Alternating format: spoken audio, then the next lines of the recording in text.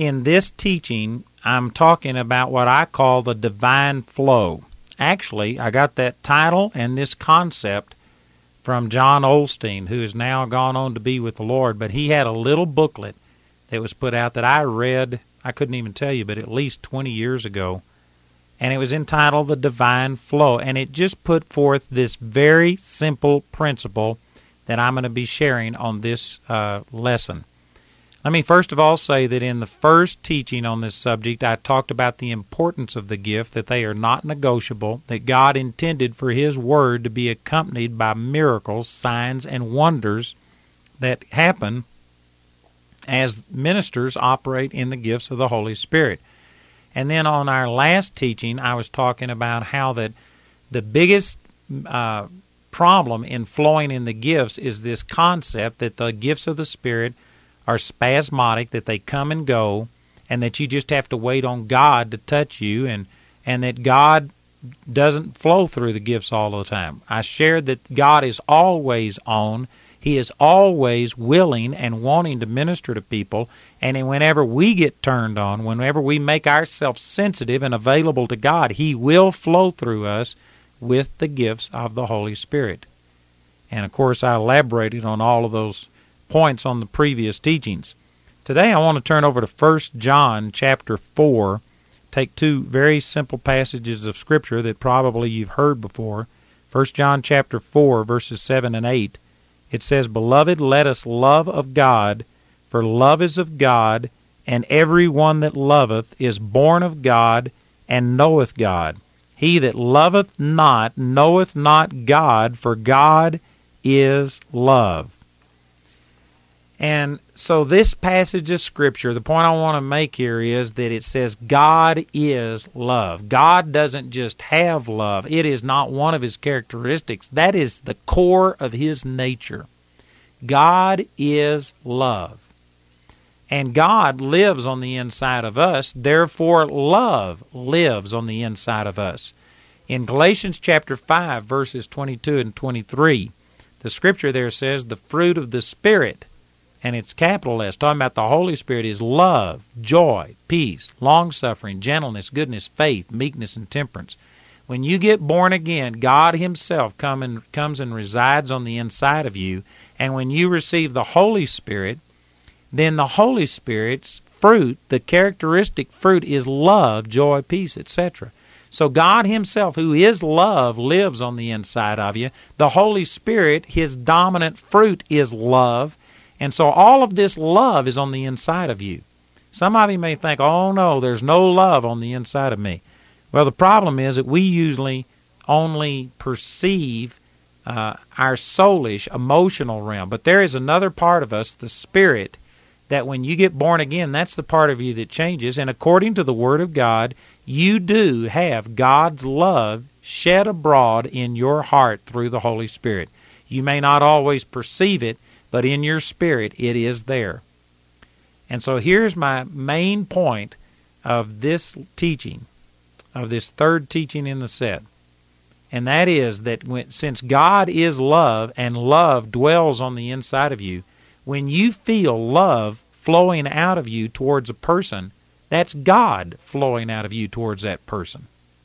It is not your nature, your human nature, to love. You might love some people who treat you well, but it's not even God's kind of love. It's a selfish type of love that's based on as long as they treat you well, as long as that person looks nice, then you have this love, this romantic feeling towards them. But wait until they get the chest or drawers disease, where their chest is dropped down into their drawers, or they get that Dunlop disease, where their belly has Dunlopped over their belt buckle, and all of a sudden people say, my love has left. I just don't love them anymore. Well, you never did love them with God's kind of love. You just lusted for them as long as it benefited you. See, that's a cheap imitation of God's kind of love. But there is an agape. That's the Greek word for God's kind of love. And when you get born again, that God kind of love does indwell every believer. When you get baptized in the Holy Ghost, Romans chapter 5 says that the love of God is shed abroad in our heart by the Holy Spirit, which is given unto us. So a person who is filled with the Holy Spirit has a supernatural love in their heart. Now, it's not going to operate automatically, but when you start maturing in the Lord and when you start seeking God to flow through you in the gifts of the Holy Spirit, one of the ways to discern that those gifts are present and flowing is to recognize when you feel love. You know, there's many instances in the Bible. I think that there's at least 4 in the Gospels where Jesus was moved with compassion towards the people. It says that he was moved with compassion and he laid hands on the people and healed the multitude. Paul talked about this same thing in 2 Corinthians chapter 5, and he says the love of Christ constrains us.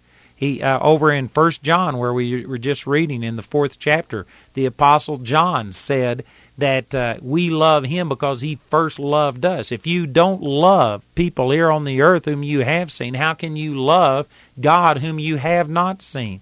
And there's just an abundance of scriptures that talk about Christians should be characterized by love. In John chapter 13, Jesus told his disciples this the night before his crucifixion. He says, "By this shall all men know that you are my disciples, in that ye have love one for another." You know, a godly type of love towards other people is a distinguishing characteristic of a true, mature Christian. And so as you start maturing and desiring to flow in the gifts, I can guarantee you that one of the things that will happen is you will feel compassion towards people. And if you aren't careful, you'll just think that that's you. You'll just think that it's pity. You'll just think that it's some kind of an emotional, sentimental thing, and you'll dismiss it. But you need to recognize that according to these scriptures, 1 John 4:8, God is love. And when you feel that God kind of love flow out of you towards a person, that's God. And God doesn't just give you this feeling of compassion or love just to make you feel good. Rather, when you feel love flowing out of you towards a person, that's God flowing out of you towards that person, and he is desiring to minister to them. And of course, since God is supernatural, he's not just natural, his ability is far beyond our natural ability, well then God will seek to minister to them through the gifts of the Spirit, which are supernatural. He will seek to touch that person through some of those gifts. So whenever you feel this love, compassion flow out of you, you should recognize that that is the beginning. That is the flow of the Holy Spirit, and you should anticipate, expect the gifts of the Holy Spirit to work. You should stir up the gifts on the inside of you and just step out, jump out on a limb, and begin to start ministering to that person. Let me give you an example of this exact thing. Not long after the Lord really showed me this principle through that John Osteen book, I was pastoring a church in Pritchett, Colorado. This would have been about 1978.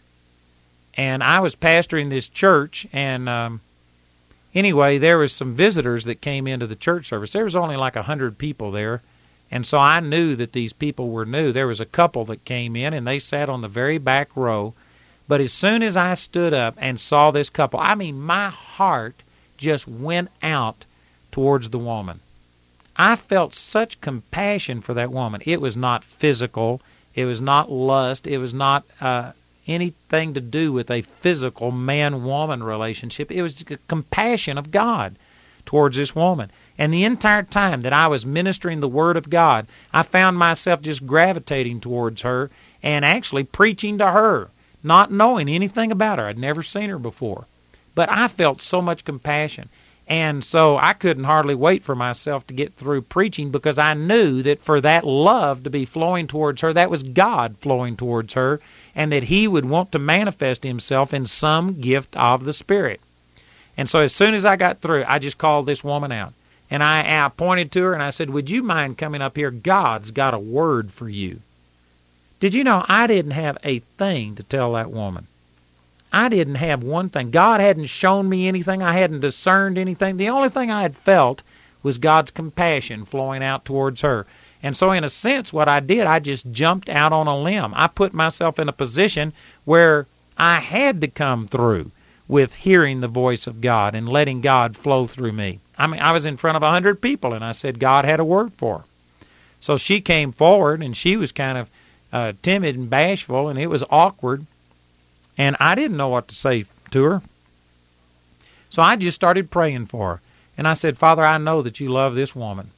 And then I said, God just shows me, and as soon as I said that, all of a sudden, I had a discernment. And I recognized that this woman was depressed and grief-stricken. I discerned that. Now, I didn't know what had caused it. The next thing that happened was I got a word of knowledge. And God began to tell me that the reason she was like that was because she had lost someone. Someone very close to her had died. And when I said that, this woman just fell apart. She started crying, and I mean, I knew I'd hit a nerve. I knew that this was God ministering to this woman. And so I just began to continue to speak things as I felt God was giving them to me. And so after I discerned the situation that somebody had died, then I began to say that the word of knowledge kicked in, and that was, the word of wisdom, what that is, what to do about this situation. And the Lord started showing me that the reason she had been so heartbroken over this was because she felt like God was the one that let this person die. And yet the word of wisdom was that God didn't do it. It wasn't God that killed this person. It wasn't God who allowed it. God didn't control those kind of things. And then I said over and over, I said it was the destroyer that did this. It wasn't God. It was the destroyer. The destroyer killed this person. And anyway, this woman just got set free, and I began to tell her about how God loved her and that God would heal the hurt and all these things, and that God hadn't failed her. God did not fail to answer her prayers. And after the service was over, this woman and her husband came up, and they were from a town that was 30 miles away from where I lived, and they had had a son who had died of leukemia just about a month or two before this. And it was in a little tiny town in Colorado that only had 100 people in the town. And there was 2 young people who died of leukemia in the same year. The odds of that happening are minuscule. I mean, it was demonic. It was just Satan that came against us. It wasn't physical. It wasn't organic. I believe it was a demonic attack. And this woman had been under teaching that taught her that nothing happens but what God allows it. And so therefore they prayed and asked God to heal their son, but they actually didn't find it as being of the devil. They thought that God had a purpose in giving their son leukemia, and so they wanted healing, but they didn't resist it, and they submitted to it, and because of this, the son died. And that's what caused her grief. But before the son died, he was driving into that town, and it was way out on the prairies of Colorado, and you could see a long ways. And as he was driving into this little town, the Lord just opened up his spiritual eyes, and he saw this huge demonic power that was hovering over that town. I mean, it was like hundreds of feet tall, and it was hovering over that town. And when he saw it, he stopped, and he says, God, what is that? And the Lord told him, it's the destroyer. This is what's killing you. I'm not the one doing this. It's the devil. And I really believe that God was trying to intervene and to bring health to that boy.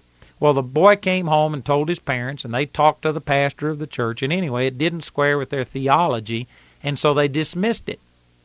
But you know what? When I was giving this prophecy, this word of knowledge and wisdom to this woman, I used the exact term. The destroyer did it. That's exactly what God had shown the boy. She was able to remember that, and it was so specific that it set this woman free. It took care of her grief. Now, she still missed her son, but all of a sudden now she didn't feel like God had failed her. She realized they had failed to believe and know the truth, and she didn't get condemned over it. She just got set free, and it set her free. And I mean, it was a major turning point in their life. And you know how all of that got started? I didn't have anything to tell her before she got up there, but I discerned this compassion, the love of God flowing through me towards her, and I just followed up on that, and then boom, the gifts of the Holy Spirit began to kick in. This is the way that God leads us into the gifts of the Holy Spirit. When you feel that compassion flow out of you towards a person, That's God flowing out of you. And there's power in that love. And you don't need to dismiss it. You need to follow it through. Just this last August, I was in England. And there was a woman there who had cancer, and she was standing with all that she knew, believing God for this, but she was having a lot of pain. And her husband had told me about this, and so she came. I went over to talk to her, and as I started to talk to her, I mean, just compassion flowed through me. And again, some of you don't know me, and you may wonder about, man, you're always feeling compassion for these women. It was not physical. It's God, and I just hadn't got time to verify that. You just have to trust me and accept my word. This woman's husband was standing right there. My wife was standing right beside me, and I told him something. I said, look, I said, this is God. It is not physical, but I said, man, God, I just feel the compassion of God. And I quoted that scripture that says that the Lord was moved with compassion. And then I just reached out and hugged this woman.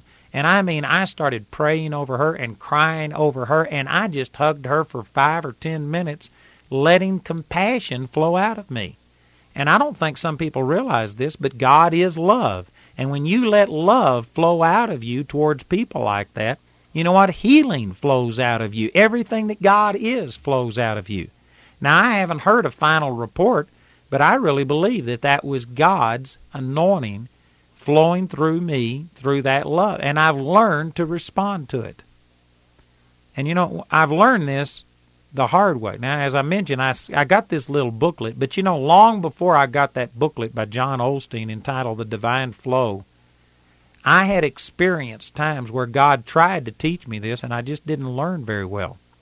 I remember that this has been a long time ago.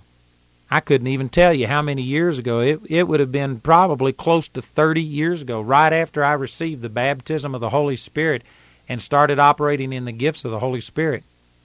I would just pray. And as I was praying, people would come to my mind. And I remember one time specifically that this man named Bob Lewis came to my mind. And he had been my youth director in the Baptist church when I was just like 6 or 7 years old. Actually, my brother and sister were more in the youth department, but he would come over to the house, we'd play ping pong, and this guy was just a nice guy. And I had been around him, and so I knew him, but it had been probably 20 years since I'd seen this guy, at least. It could have been even longer than that. But I had gotten a report from someone that he also had received the baptism of the Holy Spirit and that he pastored a church in El Paso, Texas, and that he was seeing great miracles happen, that they had a room that was full of wheelchairs and crutches and things like this and braces, and that people were being healed. And miracles were happening in this man's life. And so I was excited about it. And anyway, I'd heard that report, but I hadn't seen this guy, and it had been months since I'd thought of him. And all of a sudden, as I was praying, this man, Bob Lewis, just came to my mind, and I felt compassion for him. I just was thinking, I wonder what's happening with Bob Lewis. And I just think about him, and I prayed, but I didn't understand exactly what was happening. And this happened nearly every time I prayed for a period of time. I don't remember now, but it could have been 4 weeks or more, a month or something like that. I just would constantly think of this guy. But I dismiss it. I didn't recognize that when I felt compassion towards somebody, that it was God. So I just dismiss it. And then not long after that, you know, I dismissed it long enough that I finally quit thinking about him. Not long after that, I heard another report about him that he had gone out one day to get into his car, and when he put his hand on the car door, a red ant bit him on the thumb, and he died instantly. And his family found him laying beside the car, dead from an allergic reaction to a red ant bite. And, you know, that's very unusual. I've never heard of anybody else dying from a red ant bite. This was just, it was weird. It was a quirk. It would make you think that it was supernatural, not God supernatural, but demonic, just because he was being effective and God was using him. Satan hated him and came against him. And as soon as I heard that report, it's just immediately I knew that the reason I had thought about this man and felt compassion for him was because God was trying to flow through me in intercession for this man. I don't understand all of the dynamics, but I really believe that through intercession we can intercede and help other people and release God's power and protection towards them. And I believe that God was trying to intercede through me to protect Bob Lewis, and I was just too dull, too insensitive to know it. And so, man, when I heard that report, I immediately repented and said, God, help me not to do this again. It was years later that I was holding a meeting somewhere, and the man who was leading the praise and worship service was named Bob Lewis.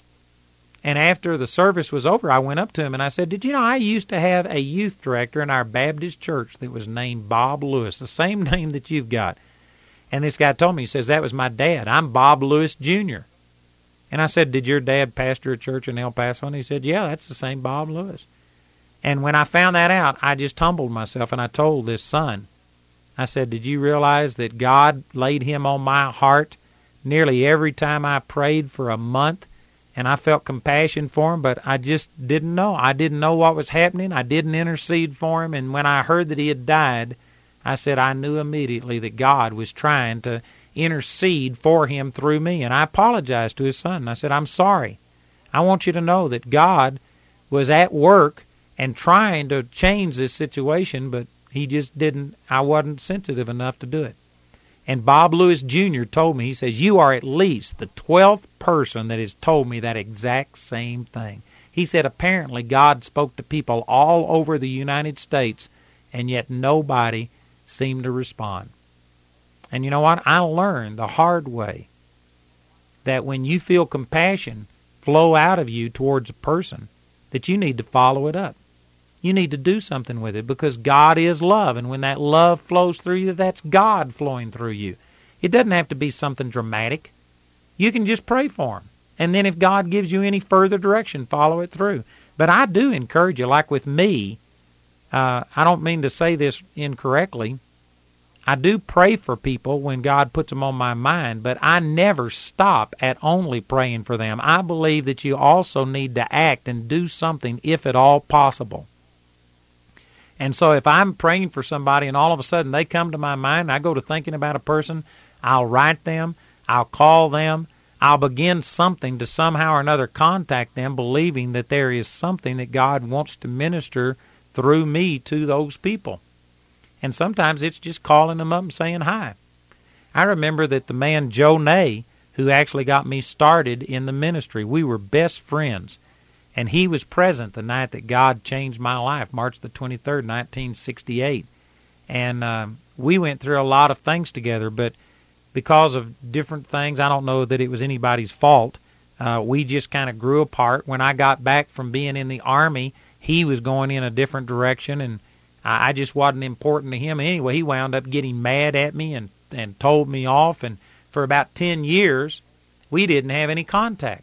But then as I was praying one day, I just had Joe and Anita Ney come to my heart, and I felt so much compassion for them. I prayed for them, but then I felt like I needed to do something. So I started trying to find them. They no longer lived in Arlington, Texas. And I'd heard them say one time that Anita's parents lived in Longview, Texas, and her maiden name was Wilson. So I started calling Wilsons in the phone book, and bingo, I got a call, and the person that answered was Anita Ney. And so I said, Anita, this is Andy. And I said, I just wanted to call you. I felt impressed of the Lord to call. And she hung up on me. And I thought, well, man, this isn't what I expected. I said, God, I felt like this was you reaching out to them through me. And anyway, it's a very long story. But within 5 minutes, she called me back. And she was crying. And she said, Andy, I'm sorry. She said, and there had been a lot of problems. I won't go through all of it, but they had just been devastated in ministry. Joe was out of the ministry and working a secular job, and they had actually lost their house that day. Their house had been repossessed, and Anita was so discouraged that she was praying right before I called, and she said, God, if there is a God, which when she told me that, it just shocked me that somebody who had one time been so strong in the Lord was so discouraged that they were actually saying, if there is a God. She said, God, if there is a God, Why are we always ministering to people, but no one ministers to us? She says, have somebody minister to us. You know where we are. You can have somebody call us. And as she was praying that, the phone rang, and it was me. And she was so startled that she hung up. And then she called back, and I began to start ministering to her. And through that, God restored my relationship with Joe and Anita. Joe was out of the ministry, and God used me to help encourage him. He's back in the ministry. Anita has now gone on to be with the Lord, but Joe is remarried. He's full-time ministry, and he's a blessing, and great things came out of that. And you know how it all happened? I just felt compassion for him. How many times have you thought about someone and had compassion and just, a love? Maybe it wasn't overwhelming or earth-shattering, but you just felt the compassion of God for somebody. You were concerned about them. And all you did was just maybe let that thought come, and then you dismissed it and went on your way and didn't do anything with it. I tell you, that is not the way that God intended it to be. As a matter of fact, I was teaching on this in my Bible college just a couple of days ago, this exact thing about the divine flow. And when you feel compassion, just follow it up and do something. And I got through teaching my class, and within a minute, I was standing there with students around me, and I was answering questions. My secretary came to me and said, Bob Nichols, who's a board member of mine and a very good friend, he was on the phone. So I took the call with these students standing around me after having just taught this. And Bob got on and he says, I know that you're in between classes. I won't take your time. I just want you to know I love you. I was praying, and God showed me to just tell you that I love you. And it was exactly what I'd been teaching. And you know what? It was a logic lesson to all of those students, and it blessed me at the same time. That's all it takes sometimes. I remember that when I was in Pritchett, Colorado, I had gone there, and I left a church. It wasn't a big church, but we were running 40 to 60 in Childress, Texas. And for the first time in my life, I could see light at the end of the tunnel, and it wasn't another train. I mean, there was really optimism that I was going to have a church that would survive. There was enough people that were actually giving me money, and we were eating for the first time, regularly for the first time in years. And things were going good.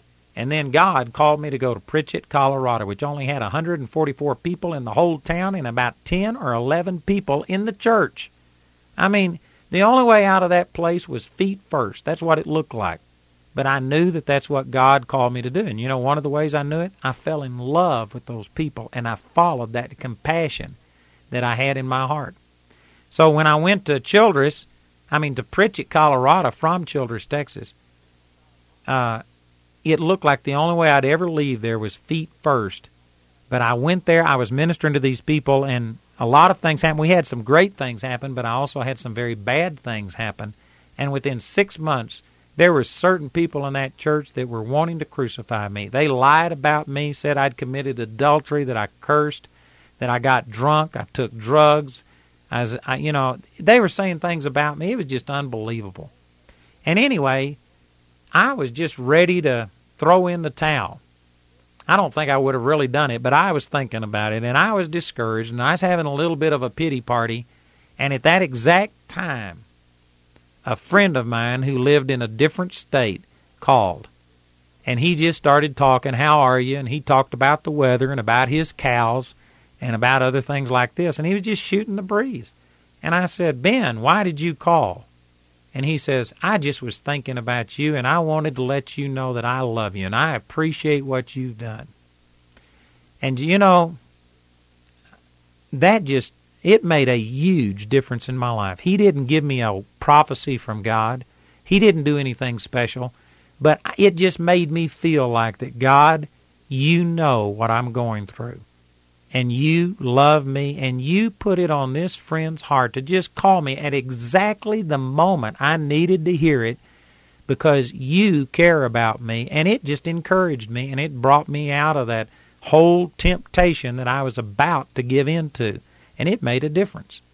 And that's all you've got to do sometimes, is just call and say, God's put you on my heart, and I want you to know that I love you, and I'm praying for you. Is there something that you need that I could pray for, that I could do for you?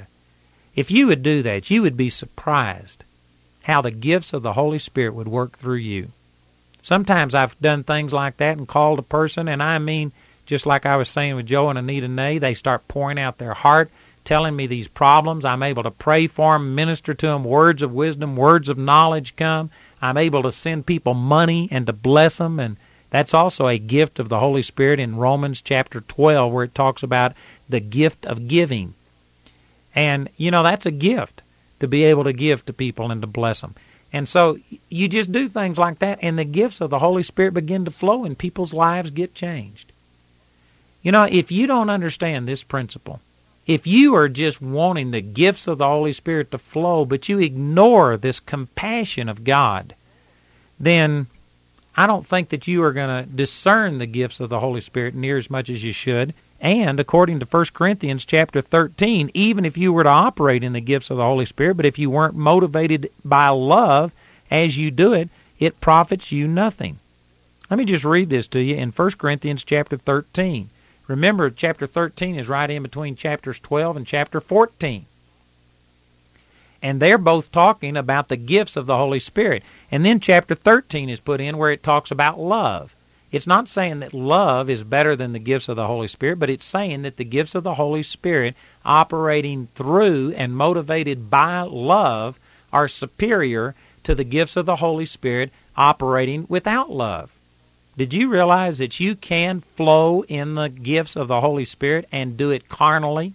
Do it for strife and debate? That's exactly what Paul said in 1 Corinthians chapter 12 and 14. He was talking about their assembly. He even said over in the 10th chapter or the 11th chapter that sometimes when they came together and had communion that people were getting drunk and they were putting down other people and criticizing them and despising the weak brother.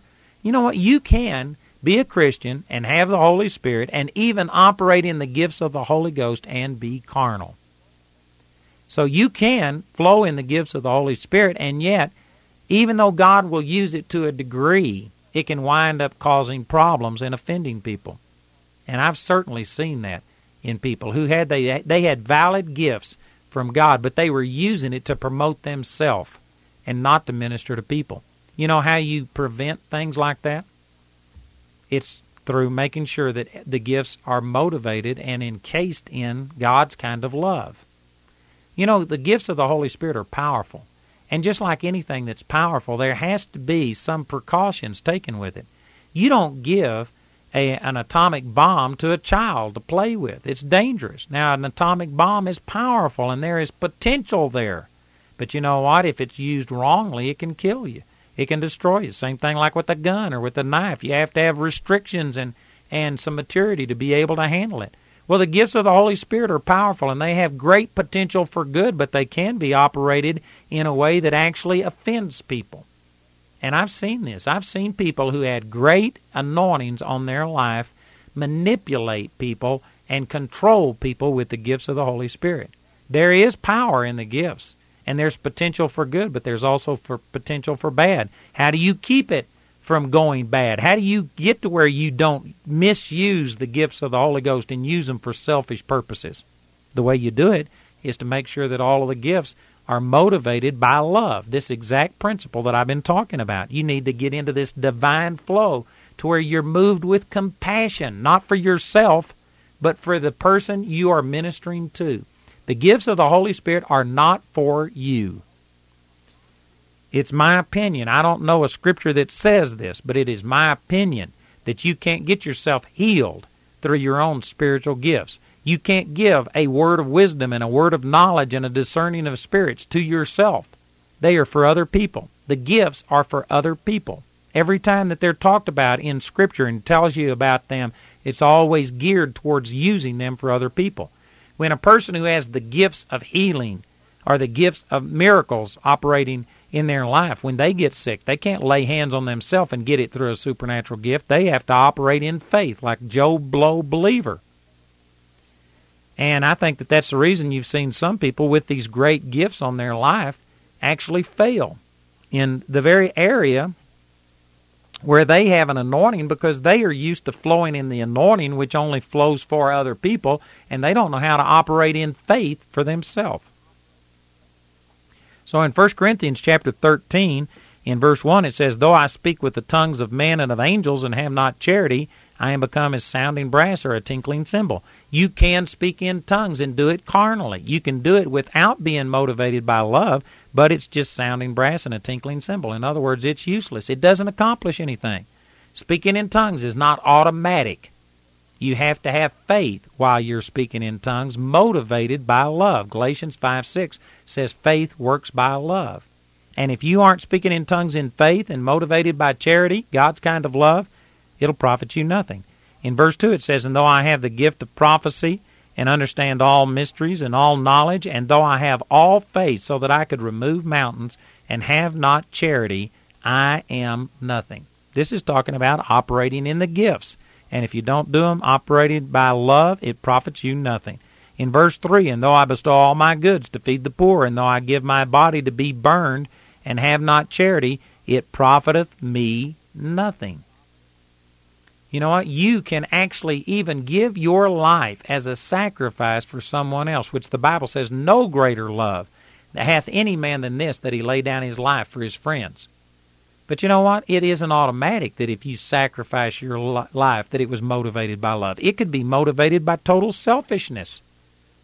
You know, I'm speculating here, but I'm making this teaching not long after the terrorist attacks on the World Trade Center in New York and the attack on the Pentagon in Washington, D.C. And we haven't got all of the details yet, but it appears that these hijackers were Islamic militants who actually were told that if they would give their life, sacrifice their life to kill Americans, that they would have a special place in heaven and that they would have a harem of women. And so this is an example of people sacrificing their life. But was it done with love for people? No. They actually had hatred for people. They killed innocent women and children. It wasn't motivated by love for others. You know what it was motivated by? Love for self. They were under the deception that they could actually get a special place in heaven with a harem of women if they would murder innocent people. And they were willing to literally destroy other people's lives, wreak havoc in the lives of millions of people around the world, cause fear and grief and things to advantage themselves. And this is exactly what 1 Corinthians 13:3 is talking about. Even if you give your body to be burned, which they did, they burned in these attacks, and yet if it isn't done by love, it profits you nothing. It wasn't done by a God kind of love for other people. It was done out of nothing but sheer selfishness and anger and hatred, and it profited them nothing. The gifts of the Spirit have to be motivated by love. And so I believe that one of the greatest motivations and entrances into the gifts of the Holy Spirit is actually this truth about compassion. God is love. And we need to let that compassion flow through us to other people and recognize that when that's happening, that's God. And if we will just step out and expect and stir up the gifts that are within us, then those gifts will flow towards other people. And to keep us from being carnal and manipulative and doing it for our own selfish advantage, the key to that, the safeguard against it, is that it needs to be motivated with love, just like these scriptures were teaching. And so a key to operating in the gifts is really operating in the love of God. A person who isn't meditating on the love of God, who isn't in fellowship with God, who doesn't love God themselves, is not going to be able to turn around and love others with the gifts of the Holy Spirit. And if you understand this properly, that the gifts are for others and that they're always motivated out of love and compassion, you know what? That'll also put restrictions on what you will say and how you will say it to people.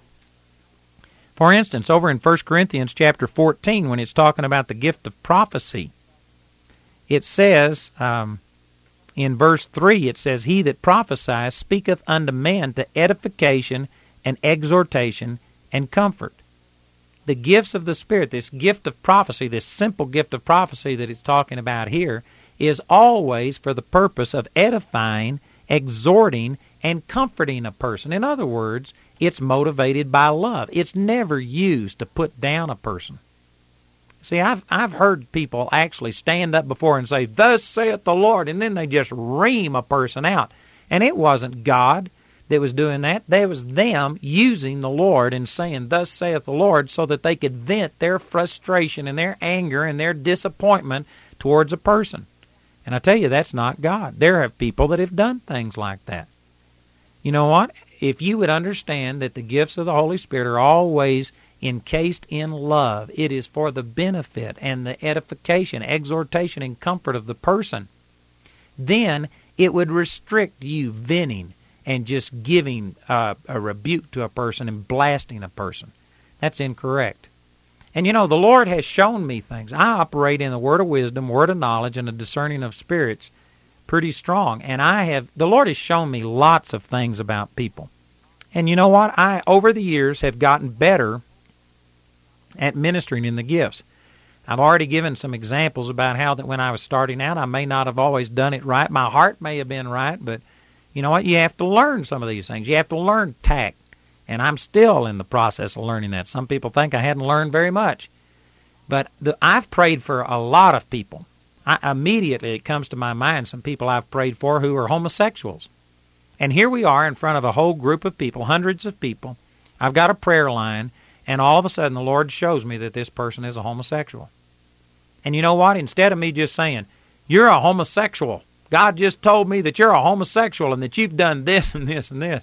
You know what? I don't think that edifies, exhorts, and comforts.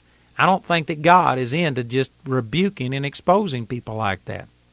There may be, let me give a little P.S., and I'm going to come back to this story. There may be a time that could happen through the ministry of a prophet. But there is a difference between the ministry of a prophet and the prophecy that all of us can operate in. Some of you may not have a clear distinction, and I don't have time to teach on this whole thing, but a prophecy where you are just giving a word to somebody inspired by God, a simple prophecy that every believer can operate in. 1 Corinthians chapter 14 says that you may all prophesy one by one so that the others can receive benefit. And that's in 1 Corinthians 14:31. You may all prophesy one by one that all may learn and all may be comforted. See, it's to edify and exhort and comfort. Every Christian can operate in that. You can all be inspired by God. And in a church service, typically it happens like during the praise and worship or something like that. You will hear people come up and just say something that is simple. Like, "My children, God says He loves you. God is pleased with your praises. God inhabits your praises. God is answering your prayers. God is blessing you. Be encouraged. Don't be discouraged." It'll relate it to some current event and say, "Don't worry about this. God is taking care of you." Just something that is simple that encourages, exhorts. But you know, sometimes people in church services will get up and start administering a rebuke. "Thus saith the Lord, God's angry. There's judgment coming on this city." You know, that's out of order. Because the prophecy that operates in the church service like that should always be for edification, exhortation, and comfort. It is out of place to administer a rebuke. That is not prophecy. That's the ministry of a prophet. See, a prophet can rebuke people. There are scriptural examples of a prophet rebuking kings and rebuking nations. There's examples of prophets foretelling coming events and giving guidance and directions to individuals or to churches or to cities. There's examples of prophets standing up and giving a warning and saying that, you know, a drought is coming. Agabus, the prophet, did that in the book of Acts. Now, that's the ministry of a prophet. And that's different from a person operating in the gift of prophecy. The gift of prophecy is always just something encouraging about "I love you" and something like this. It's always exhortation, edification, and comfort. And if a person stands up and starts trying to give guidance, direction, warnings, rebukes, then that is not prophecy. That's the ministry of a prophet, and that should not come under the classification of prophecy. That would be like me. The ministry of a prophet is the same. It's one of the fivefold ministries that's listed in Ephesians chapter 4, verse 11, where it says that God gave some apostles, prophets, evangelists, pastors, and teachers. There's 5 ministry gifts there, and teachers is one of them. It would be the same as me standing up in a church and just all of a sudden start to give a teaching. The teaching could be scriptural. It could be right on. It could be something that God has shown me.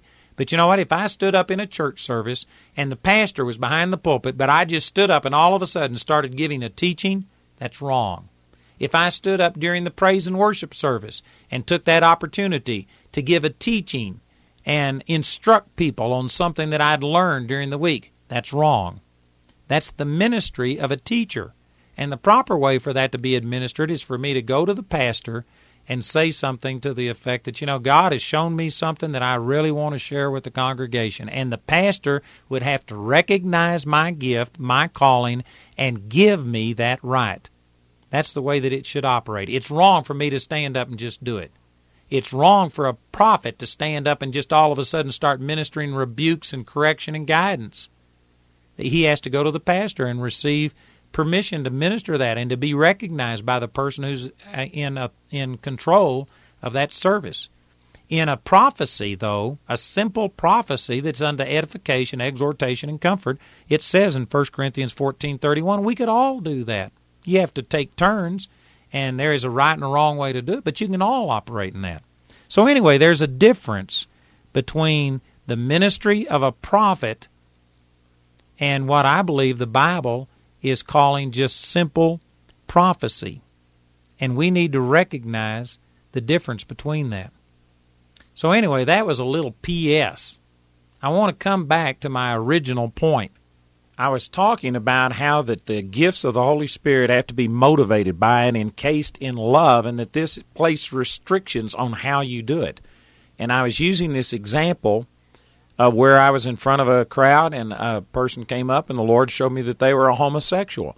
And I didn't want to just say you're a homosexual because I didn't feel that was to edification, exhortation, and love. In other words, you can put the gifts of the Holy Ghost in a way that they build up and edify. And I believe that you have to do this. If you can't find a positive way to use the gifts of the Holy Spirit, then you ought to keep quiet until you can figure out a positive way to do it. So what I did, I began to say to this person that, boy, God loves you. And there are all kinds of hurts and pains on the inside of you. And I ministered about that for a little bit and operated in a word of knowledge. Now, that's true of everybody. But, you know, the Lord was showing me specific things about this person and how that they had been hurt, rejected, abused when they were a kid. As I started ministering this guy just started crying. And the Lord was ministering to him. And then I said, and because of that, there have been problems in your life. There are things that you have done that you don't want anybody to know.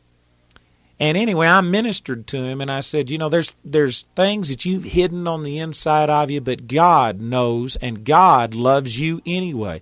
It doesn't matter. God is setting you free right now. And I went on and ministered to that person. Now, the crowd only knew that there were hurts and pains and that mistakes and sins that this guy had committed, but they didn't know what I was talking about. I knew what I was talking about. This guy knew what I was talking about, but I ministered it in a way that it was actually a positive thing. And, you know, after the service, the guy came up to me and says, you don't know what you were ministering to me about. And I said, oh, yeah, I do. I know exactly what I was ministering to you about. And anyway, he confessed to me and told me these things. And see, I knew it, but you can minister the gifts of the Holy Spirit that way. You need to use wisdom. Now, that's not to say that there's never a time that you don't use the gifts of the Holy Spirit and administer something that's in a very strong way. I can think of other times that I've actually told people that, boy, God, you know, has dealt with you and you've been rejecting and turning the other way, and the Lord loves you and the Lord is wanting to turn you. And I've exposed maybe an attitude of rebellion or indifference in a person. But I only do that when I know that that person is already receiving, that the person has humbled themselves. They're just an open book, and they're ready for anything God's got for them. And I'll minister something like that and then go into a word of wisdom about, as you respond to this, the Lord is going to change your life. You'll never be the same. And so there are times that I've ministered things that are pretty straightforward and pretty hard, but I do it only if I perceive that that person is receptive to it and that they're receiving and that it's a positive thing. In other words, I use all of the gifts of the Spirit unto edification, exhortation, and comfort. And that really is a restraint on me. In other words, the gifts have to be motivated by love, or you're just a sounding brass and a tinkling cymbal. And I will confess this to you, that there are times when I'm ministering to a person and I know that they aren't receiving. And I discern things about a person, and I know things about a person and that are negative, and I could say and expose those things, but I don't have a word of wisdom to be able to turn it in a positive way and minister to the person in a way that's going to be positive. In other words, it would be very negative. I can just think recently that I was praying for a person who had cancer, and they were so bad that they couldn't even come into the service. I had to go out to them, and I was praying for them.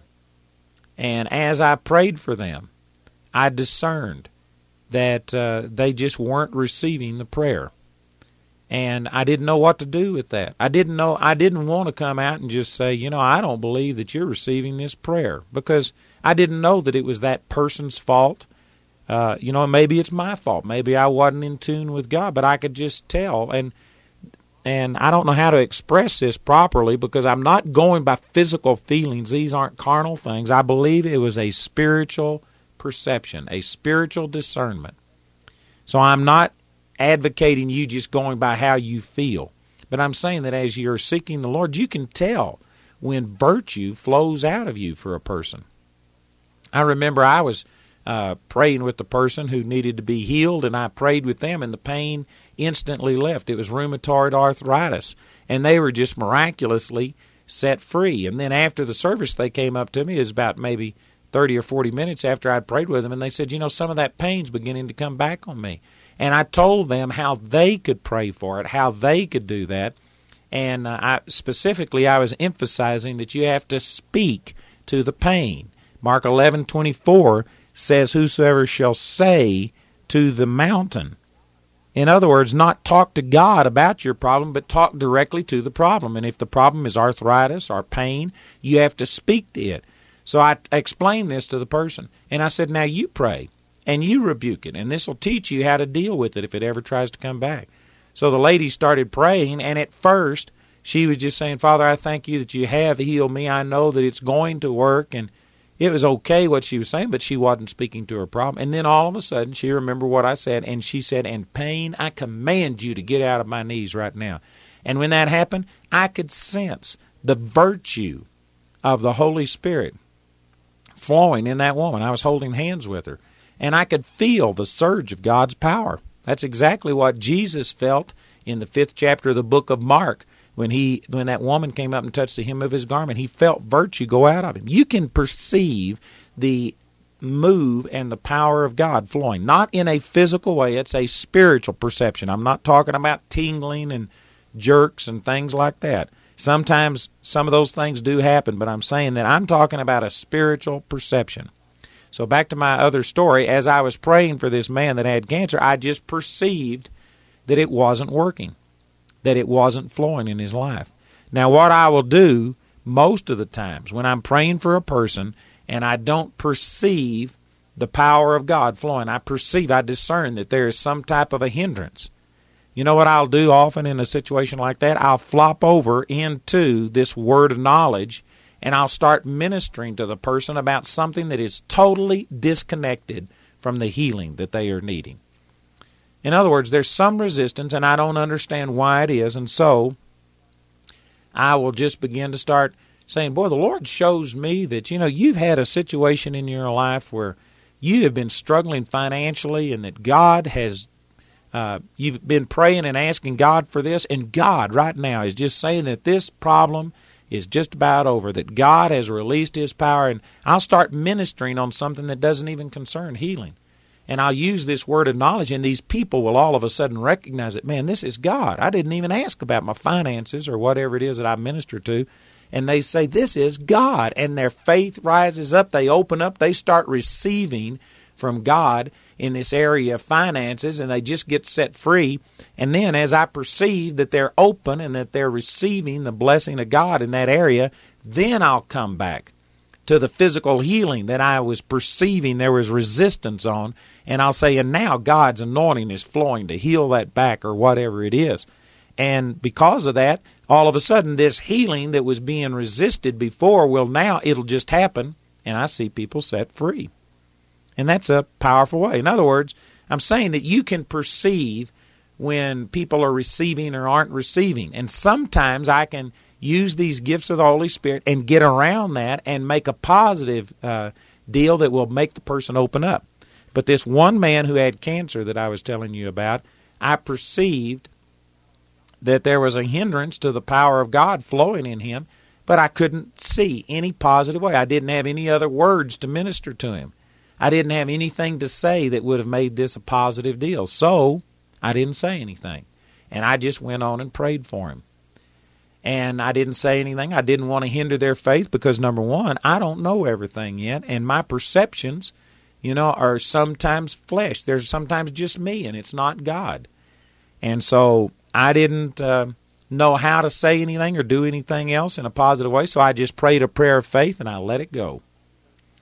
And if you would have asked me right after I prayed for this guy, is he healed? I'd have said, I believe that he is, because that's what I was believing for. But I had this reservation, this hindrance that I felt like something was hindering the flow of God's Spirit. But I couldn't find a positive way to express that, so I didn't.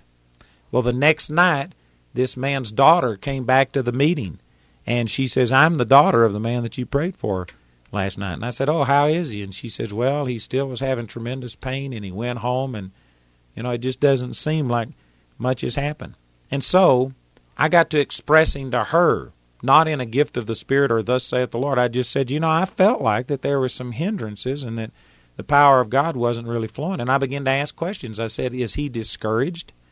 Sometimes discouragement, a person can be in such pain and they've had such a hard battle that they want to believe, but they're just discouraged. And anyway, I talked to her, and she began to share some things with me. And through understanding the situation better, I began to have some things that I felt pretty strongly about, that this might have been what was hindering the healing. And so anyway, I talked to her about that. Then we prayed and agreed again and just believed that the power of God would manifest itself in this guy. She came back the next night, and she said, he hadn't even been able to get up and walk around or to do anything. He had been discouraged, and he had had all of it. His pain was so bad. And she said, after we prayed last night, he was up walking around today. He's happier than she had seen him. He was really positive. And, of course, I didn't see her after that. But, there was a marked difference after we prayed the second time. And see, there were some hindrances there that maybe if I would have been stronger, more sensitive to God, I could have dealt with that while I was praying for this man. But for whatever reason, I know it's not God, but for whatever reason, it could have been his hindrance. It could have been his unbelief. It could have been my lack of sensitivity, or just a lot of things. There's so many variables here that I'm not going to get condemned or upset about it. I'm just still seeking. I'm still green and growing.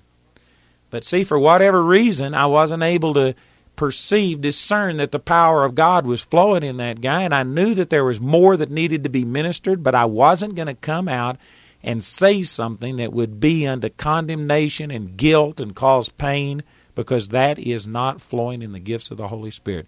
The gifts of the Holy Spirit have to be cased in God's kind of love. There's this divine flow that makes everything else work. And I just encourage you, as you have a desire to flow in the gifts of the Holy Spirit, you need to remember that God is love. When you feel love, compassion flowing out of you for a person, that's God, and He always will have some supernatural gift of the Holy Spirit to minister to these people. And then, as you begin to administer it, recognize that it's not just pure Holy Spirit that flows through you, that God will give you impressions, discernments, and knowledge, but then you have to express it.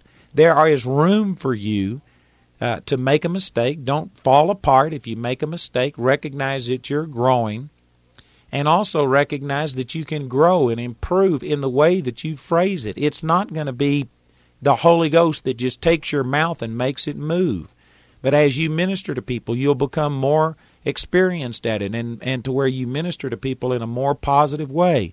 And remember that not only do you get motivated by love, but it has to be done in love. It has to be surrounded in love. It has to be under edification, exhortation, and comfort, something positive. And so even if you discern something negative in a person, find a positive way to state it. Find a positive way to turn that situation around. And if you'll do it that way, if you will let love be your motivation and your driving force, constrain everything that it fits within these boundaries of love. And if you will flow in the gifts like that, you will not only experience God giving you great gifts and flowing through you, but you will experience people being set free and people's lives will be changed. In my estimation, I think that that's probably the greatest thing that God has shown me about how to just flow in the gifts of the Holy Spirit. Now, again, I say that this isn't a complete teaching on the gifts of the Holy Spirit. It's more talking about just how you flow in it. And so we've talked about how that God is always on. God is always wanting to minister. He's always ready and willing, and it's a matter of us stirring up the gift that was within us. And then we have to learn this lesson of love and make sure that everything we do is just completely encased and motivated in love. I tell you, if you'll receive that, meditate on it, begin to apply this in your life, I think that you'll find out that God wants to use you in the gifts of the Holy Spirit more than you want to be used. And if you will conform yourself to these simple principles, then you'll find out that if God can trust you to do it in a way that glorifies Him and builds the person up instead of becoming manipulative and controlling or condemning or any of the other uses of the gifts, then you'll find out that, man, God will speak through you often and that you'll see some wonderful things happen. So I just pray and believe that God is going to use this, that He'll bring it back to your remembrance, and that as you flow in the gifts and seek to be a blessing to people, that you'll remember these things and it'll cause God's power to just abound in your life and to flow through you in the gifts of the Holy Spirit.